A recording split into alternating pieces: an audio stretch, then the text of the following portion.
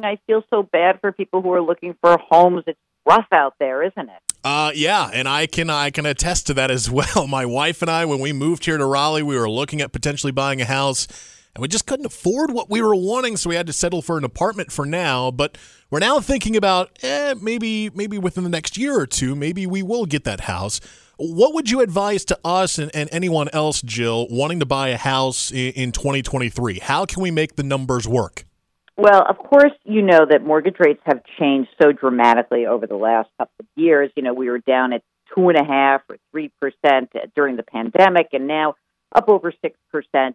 And usually when you have a big mortgage rate increase like that, activity does slow down, prices come down. Now, that's sort of happened, but not in a way that makes a home affordable. And one of the ways we think about affordability is let's look at the price of a house relative to median incomes. And by that measure, it is not affordable in the last 3 years to buy a house. It's really changed. And so if you're looking at a house, you've got to run the numbers, and you really have to understand what you can afford. Now, you may actually be surprised that there could be a way you get into a home with a different kind of a mortgage. You know, I think that when mortgage rates are low for a really long time, you become accustomed to these fixed rate loans. And they're great because there's no risk as interest rates move. But when interest rates have gone higher, you may want to look at something called an adjustable rate mortgage.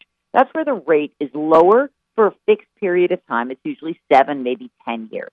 During that 7 to 10 year time horizon, let's say for you, you would say, okay, either I'm going to move within that fixed time horizon or potentially I'm going to refinance. So there's a risk there, but at least it gets you in the house and buys you some time.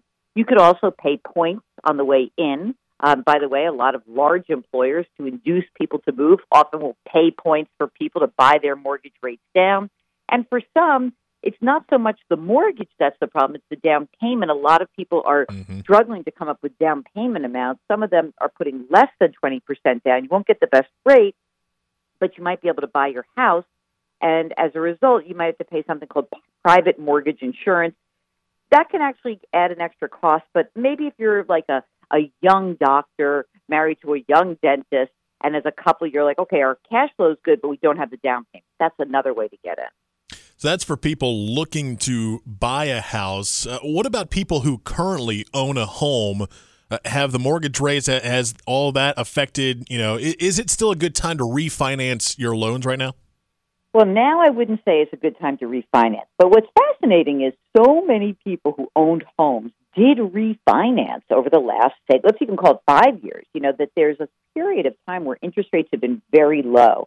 And for those folks, here's the issue. If I have a house, even if I don't love my house, I might be sitting in that house saying, there's no way I can move because I would need a new mortgage, and I'm not giving up my 3% 30-year fixed rate mortgage. And if that's the camp that you find yourself in, number one, you're contributing to the low level of inventory, so that's a bummer. But if you're going to stay, there are a lot of projects that you can do that could help you find happiness in your home. In fact, the National Association of Realtors came out with a report. It cracked me up because I always look at these reports and say, okay, what's the project that's going to get me the most money? What's my best return on my investment? They do that, but they also say, here are the projects that basically create joy in the homeowner. And, they're not always the same. I might be really psyched about my new kitchen, but chances are, because that's such a big, expensive project and it's subject to what the buyer would want him or herself, that project does not actually usually get recouped when you sell your home. So you have to be careful. Maybe smaller projects are the way to go. Is the supply shortage, I know we heard about that and that phrase so much, 2021, 2022, because of the pandemic. Is that kind of affecting some projects that people want to do right now? Absolutely. Because, again, just think about the normal progression in the housing market is you buy your first home, usually it's some event, right? I buy my home, I've graduated from some school, I've gotten married, maybe I've gotten divorced, you buy a home.